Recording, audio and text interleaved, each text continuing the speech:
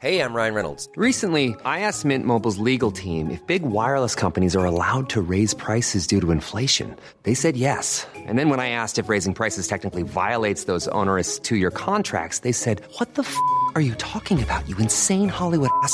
So to recap, we're cutting the price of Mint Unlimited from $30 a month to just $15 a month. Give it a try at mintmobile.com/switch. $45 up front for 3 months plus taxes and fees. Promo rate for new customers for limited time. Unlimited more than 40 gigabytes per month. Slows full terms at mintmobile.com. This is an entertainment podcast, and the research we do may come from semi-unreliable sources. Welcome to Research Rebuttal Podcast. It's a podcast where two stubborn friends prove each other wrong. Each week, one of us will be the researcher, and one of us will be the guesser. I'm Rachel Teichman, and this is Paige Dempster. Hello! And today,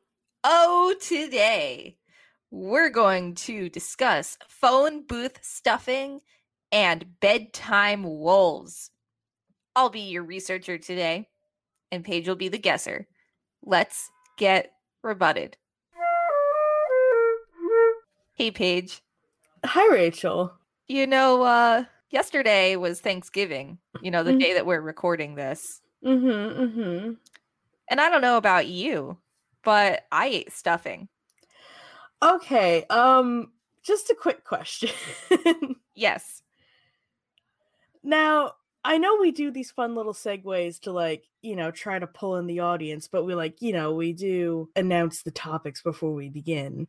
What in God's name is phone booth stuffing, and how are we going to fill a half-hour slot with this? Well, we're gonna get into it. That's why it's the topic. Okay, take it away. I don't know about you, but I ate stuffing yesterday. So did I. And you know what else can be stuffed besides a turkey? A car? What else? A duck? Try one more. Could it possibly be, dare I ask, a phone booth? Dare you are right. Okay. Today we're talking about phone booth stuffing. Where did you find this? To be honest, I have definitely heard of phone booth stuffing in my lifetime, but what brought it up this time is I have been watching Leave It to Beaver from start to finish the last few weeks. Oh, yeah, you like that show. It's not that I necessarily like it as much as I am watching it start to finish right now. Okay. And I don't know if you know this, but Leave It to Beaver was filmed in the late 1950s. And there was a scene where Wally got in trouble for something, but it was nothing serious. And then they were like, oh, he just got caught phone booth stuffing. And I was like, excuse me? There are a lot of times, at least once per episode, they say something that is so dated to that time that I'm like, what did you just say? And so that's where today's topic is inspired by. Oh, lovely. I sent you a picture. Yes, you did. Can you describe it for me? It appears to be... Oh, let me see if I can count these boys. 1, 2, 3, 4, 5, 6, 7, 8, 9. At least 9, probably 20-something-year-old gentlemen shoving themselves into a telephone booth with one man watching. Nope, 2 men watching and probably cheering them on. Black and white photo. How do you feel about this photo? Makes me very confused. Okay. As to why this is a thing. Well, why were kids eating Tide Pods, Yeah, touche. So, what is phone booth stuffing? It appears to be the 1950s best way of trying to replicate clowns shoving themselves into a car. Okay, yeah. You're right. It's where as many people as can fit get into a phone booth. That's so stupid. Oh, God. When was it popular? Well, I assume since it was on Leave It to Beaver, I'd say between the 40s and the 50s. Yeah, it became popular in 1959. It spread to the United States in 1959. It basically started up and died all in the same year. That's so funny. Wait, so it didn't start in the United States? It did not, and we'll Oh, figure out where it did start momentarily. okay. Where was it primarily happening? What kind of environment? I'm gonna guess city because there's a lot more phone booths in the city. Well, maybe, but this was pretty much going on college campuses. Oh, oh my god, It wasn't really happening too much outside of that. that's interesting. How did it become popular? Well, they didn't have TikTok in the 50s. Maybe maybe like one set of college boys did it, and the newspaper reported it, and I was like, hey, look at this Jiffy New. That's my best 50s accent. That's my best transatlantic accent. 50s transatlantic accent. I love it. Look at this Jiffy New trend. And a bunch of college students from Bucknell University saw it, and they're like, oh, okay. And then they started doing it. And then it just started spreading from there. You're not super far off. It was basically 25 South African students got into a single phone booth in 1959 and sent a picture to the Guinness Book of World Records. Did they put it in the book? I think so. And my God. because of this, it spread around. You're right, to different news outlets, and then it left the continent, and it was all over the place. Oh my God. How did the rules vary from country to country, campus to campus? Oh, I'm sorry, there were rules? Yes. Oh. Okay, looking back at my reference picture, no blondes, no shoes. Everyone must be wearing a white t-shirt, and it looks like everyone must be white. Well, you notice that they were all male in that photo. Uh-huh. That wasn't exactly a rule as much as most college campuses were men anyway, so that's what it ended up being. But the rules were, generally speaking, from place to place. Sometimes people had to be completely inside the phone booth, like 100% of their body. Some colleges allowed for limbs to stick out, and some required that only more than half of the body be inside. Ah, okay. So it looks like this one isn't a full body in kind of deal. There's someone with their legs sticking out. Yeah, but for the most part, everybody's full body is in there. That's true. I'm only into like the most hardcore phone stuffing or whatever it's called. Phone booth stuffing. I could see that. What was phone booth stuffing called in England, and what was their specific rule? Telebusting. And their one rule was that you must like the Beatles. They called it telephone booth squash. Uh-huh. And the rule was someone had to make a successful phone call when the booth was full. Oh, that's a good twist to it. I also like that squash is another Thanksgiving food, so it keeps the trend going. Yes. What were some of the strategies in general? It wasn't only in England. Fast before you go in there. I imagine if you have Thanksgiving gut, it's probably not going to be as easy. Cover yourself in oil so you can slip between people without any friction, kind of like how you use lube when you're doing the dirty. The more flexible people go on the edges so that like they can contort more to like the shape of the phone booth, and wear stretchy clothing. You actually got one right. Oh, what was it? So some students did in fact fast. Ah, yes. Otherwise, some students applied calculus and geometry to plan the fitting.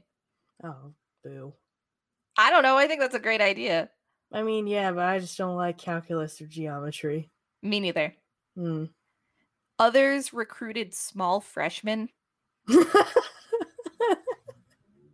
You're good for something. Get over here.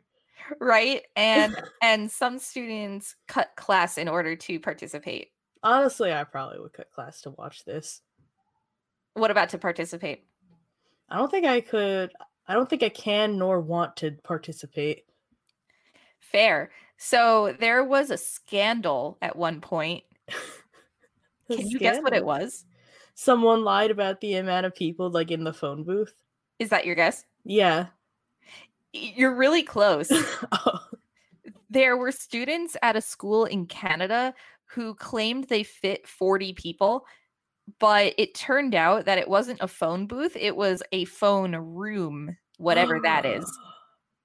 Those fiends. I think a phone room, like back in not ye old times, but like transatlantic times, when like dial-up was like still becoming a thing, and like everything had to be directed to the phone.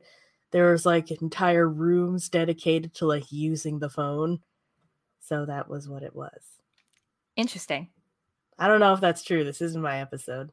Yeah, I don't know if that's true either. Maybe that'll be my next episode. Yeah. When did phone booth stuffing die out? Probably like 1960, judging on what you said at the beginning of the episode. Yeah, by about 1960, it was pretty much a dead fad. That's so funny. But there was a fad that came after this. Do you know what it was? Stuffing on public buses? Stuffing as many people as possible into a Volkswagen Beetle. Awesome. Yeah, I love it. Yeah. So you said you wouldn't participate in phone booth stuffing. I would. You could. You are tiny. You are like svelte. You could totally like be like one of the star players in phone booth stuffing. I feel like it would be really painful. Like I might need to be the person who goes on top. You have a high pain tolerance. I do. You could totally do it. But like, I don't know. I feel like I might be good for the person who like climbs all the people from the bottom like a cheerleading pyramid. No, you're good for like stuffing in the hard to reach places for the bigger people. I want to know how people would like breathe when they did this. Maybe they have to like drill small holes into the glass so you can just like stuff your mouth up next to you and go. That could be. I hope that's how it goes. Here's a fun fact. Mm. This is a quote. In 1984, St. Mary's celebrated the 25th anniversary of the event with a reenactment with 2 booths to include women in the event. Oh, fun. Right. That's a very fun fact. Yeah.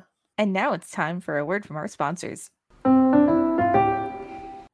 Do you ever find yourself without a phone? Do you need to call your mom to let her know you'll be back for dinner? Then you need a phone booth. Just walk to the corner of the street, step in the booth, shove as many people as you can inside of there, put some coins in the phone, and dial. Call your mom. Let her know everything's okay. Don't worry about losing your phone when you can use the phone booth.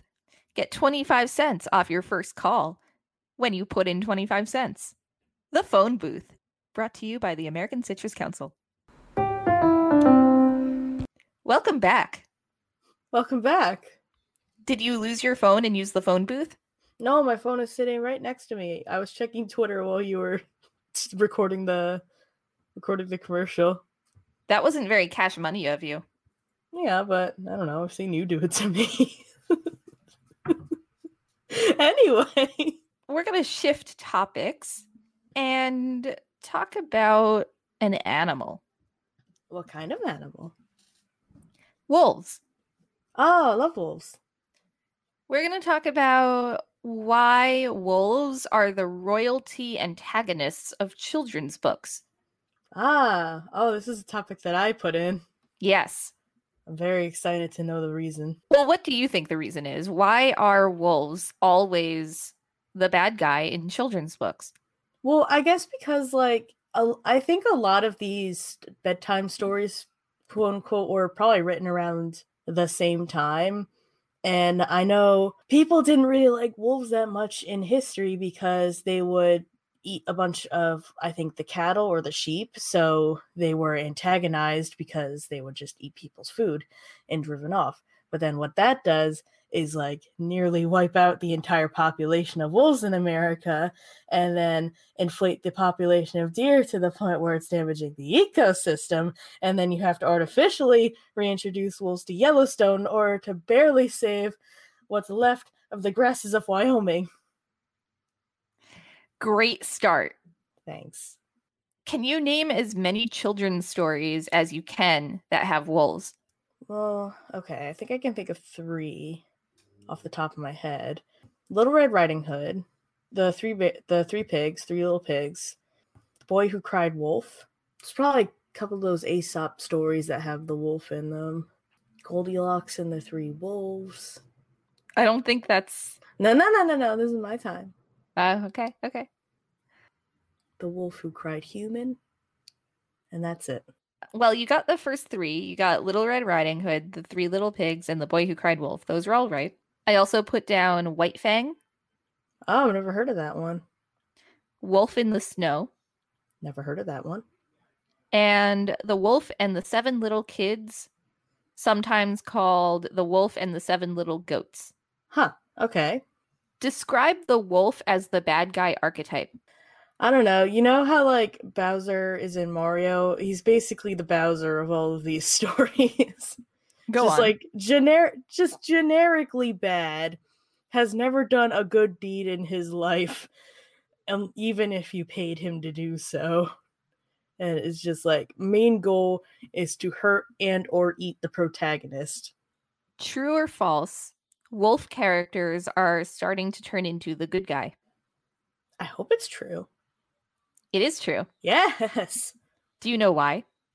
Because maybe everyone realizes that we shouldn't be attacking wolves because they keep the deer population down and therefore keep the ecosystem going in Wyoming, or they're running out of grass because the white-tailed deer population is getting out of control because all the farmers wiped out all the wolves because they were attacking their cattle, but little did they know that the wolves were keeping down the white-tailed deer population, and then all the grass was gone. Yeah, you're right. I know about wolves. Yeah, you're right. They're endangered, so authors started to write them as the sympathetic or victimized character because they're endangered. What do wolves in children's stories symbolize? Like the old children's stories? Yeah. Satan? Human nature. Oh, okay. We judge wolves with human morals instead of animal. Oh, okay. We kind of touched on this, but when and why were wolves studied? When and why were wolves studied? Okay. Like name some years, like decades. Definitely more recently. I want to say maybe like between the 70s and the 90s, because they noticed that the grass in Wyoming was disappearing. They're like, why is the grass in Wyoming disappearing? So then they take a look and like, oh, the wolves, there's not enough wolves to curb all these white-tailed deer. So we have to introduce more wolves for the white-tailed deer, or else the grass in Wyoming just ceased to exist. So, yeah, I mean, they were studied in the 1940s and 50s. Oh, okay. And studied them with the intention of eradicating them. That bad? I was about to say a bad word. But then wolves were found to not be as terrible as they once thought. Oh, they're good boys. They are. And prior to this time period, little was known about them, and so that's why they were misunderstood and therefore villainized. I feel like we as humans have to keep learning this lesson over and over and over again, that just because something or something is different than you, therefore it must be eradicated. Just because you don't understand something doesn't mean it needs to die. We're talking to you, Hitler. I don't think he can hear you. He can hear me. Okay. What's a common modern use of the wolf in children's literature? Cavalier, standalone, cool guy, perhaps. A lot of times, the child character in a book becomes a wolf in persona as a metaphor for releasing their inner beast, overcoming shyness, and or gaining strength and courage. I was about to say those seem kind of corny, but then I remember we're talking about children's books, so okay, that's fine. Yeah, but in fairy tales, Who survives a wolf and who doesn't and why? Who survives a wolf? You mean Yeah. like an attack? Yeah. Or an encounter. Oh. Well, obviously the protagonist will survive unless it's the boy who cried wolf, of course. Because they're the main character of the story and we need them. And the antagonist, like the people who don't survive, are like all the stupid side characters. Kind of. It's the smart people who understand how wolves work. Those are the ones who survive. But apparently we didn't understand how wolves worked until the 1940s. Exactly. No one until 1940 survived a wolf encounter. Nope, never happened. All of them died. But those who are considered, quote, dumb, and it's often sheep or other funny animals, those are the ones who don't live. Is that why the phrase "wake up, sheeple" has become a very common phrase as of recent? I think it's because sheep tend to like follow. Yeah, like they cluster together and follow. I think that's where it comes from. It's not like a wolf can take. Well, I don't know if a wolf can take out an entire flock of sheep. Yeah, like I think sheeple refers more to like conformity. Wear your masks. Please conform to wearing your mask. Not all conformity is bad. What are some common wolf traits in literature? What big teeth do you have? What big paws do you have?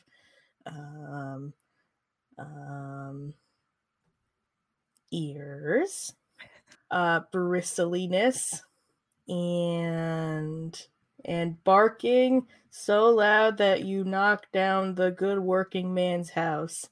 I like it. Let's add on to that. Quote, threats, entrapment, falsehood, flattery, enticement, disguise and or deceit, and insatiable appetite. Like me on Thanksgiving. Which of these traits do you identify with most? Insatiable appetite, like me on Thanksgiving. I identify more with insatiable appetite and flattery and disguise. Sometimes you just need a lot of turkey. It's true. Mashed potatoes and stuffing and cranberry all about sauce. That stuffing. Oh my god. Is your favorite stuffing too? Mine is stuffing. I really can't pick a favorite, to be honest. I love all Thanksgiving foods. Not even the pies? Well, I like all the Thanksgiving food. If you had to pick one, if a wolf had you against the wall with a gun to your head, which one would you pick? And we're including desserts in this? Yes. Oh, wow. Okay. The wolf has you against the wall. He thinks you're a white-tailed deer and you're in Wyoming. Which are you gonna pick to save yourself? I think either cranberry sauce or stuffing. Okay. The wolf gets back onto all four legs and walks away. He's pleased with your answers. So glad. I'm so glad I'm smart instead of a dumb goat. Instead of a sheeple. Except when I wear my mask, then I'm a sheeple. Yeah. Well, that about does it for this episode of Research Rebuttal Podcast. You can find us on social media, on Twitter at Research Rebut and at Facebook and Instagram at Research Rebuttal Podcast. You can email us topic suggestions at researchrebuttalpodcast@gmail.com. Let us know on social media. What is your favorite Thanksgiving food? And have you ever done phone booth stuffing? And what's your favorite kid book? Yeah, what's your favorite kids book? Have you ever been eaten by a wolf? Let us know. Have you ever been to Wyoming? Have you ever stuffed some quarters into a phone booth? Wyoming. Sponsor us. Wyoming, please sponsor us. And American Citrus Council, please sponsor us. We're waiting for you. We've been waiting for your response. We're so ready. We're on the bed in cute little lingerie waiting for you. We've been emailing you every night. Please answer our texts. Please answer my phone calls. Please. Okay, bye. Bye. Hey, it's Paige DeSorbo from Giggly Squad. High quality fashion without the price tag. Say hello to Quince. I'm snagging high-end essentials like cozy cashmere sweaters, sleek leather jackets, fine jewelry, and so much more. With Quince being 50 to 80% less than similar brands. And they partner with factories that prioritize safe, ethical, and responsible manufacturing. I love that. Luxury quality within reach. Go to quince.com/style to get free shipping and 365-day returns on your next order. Quince.com/style.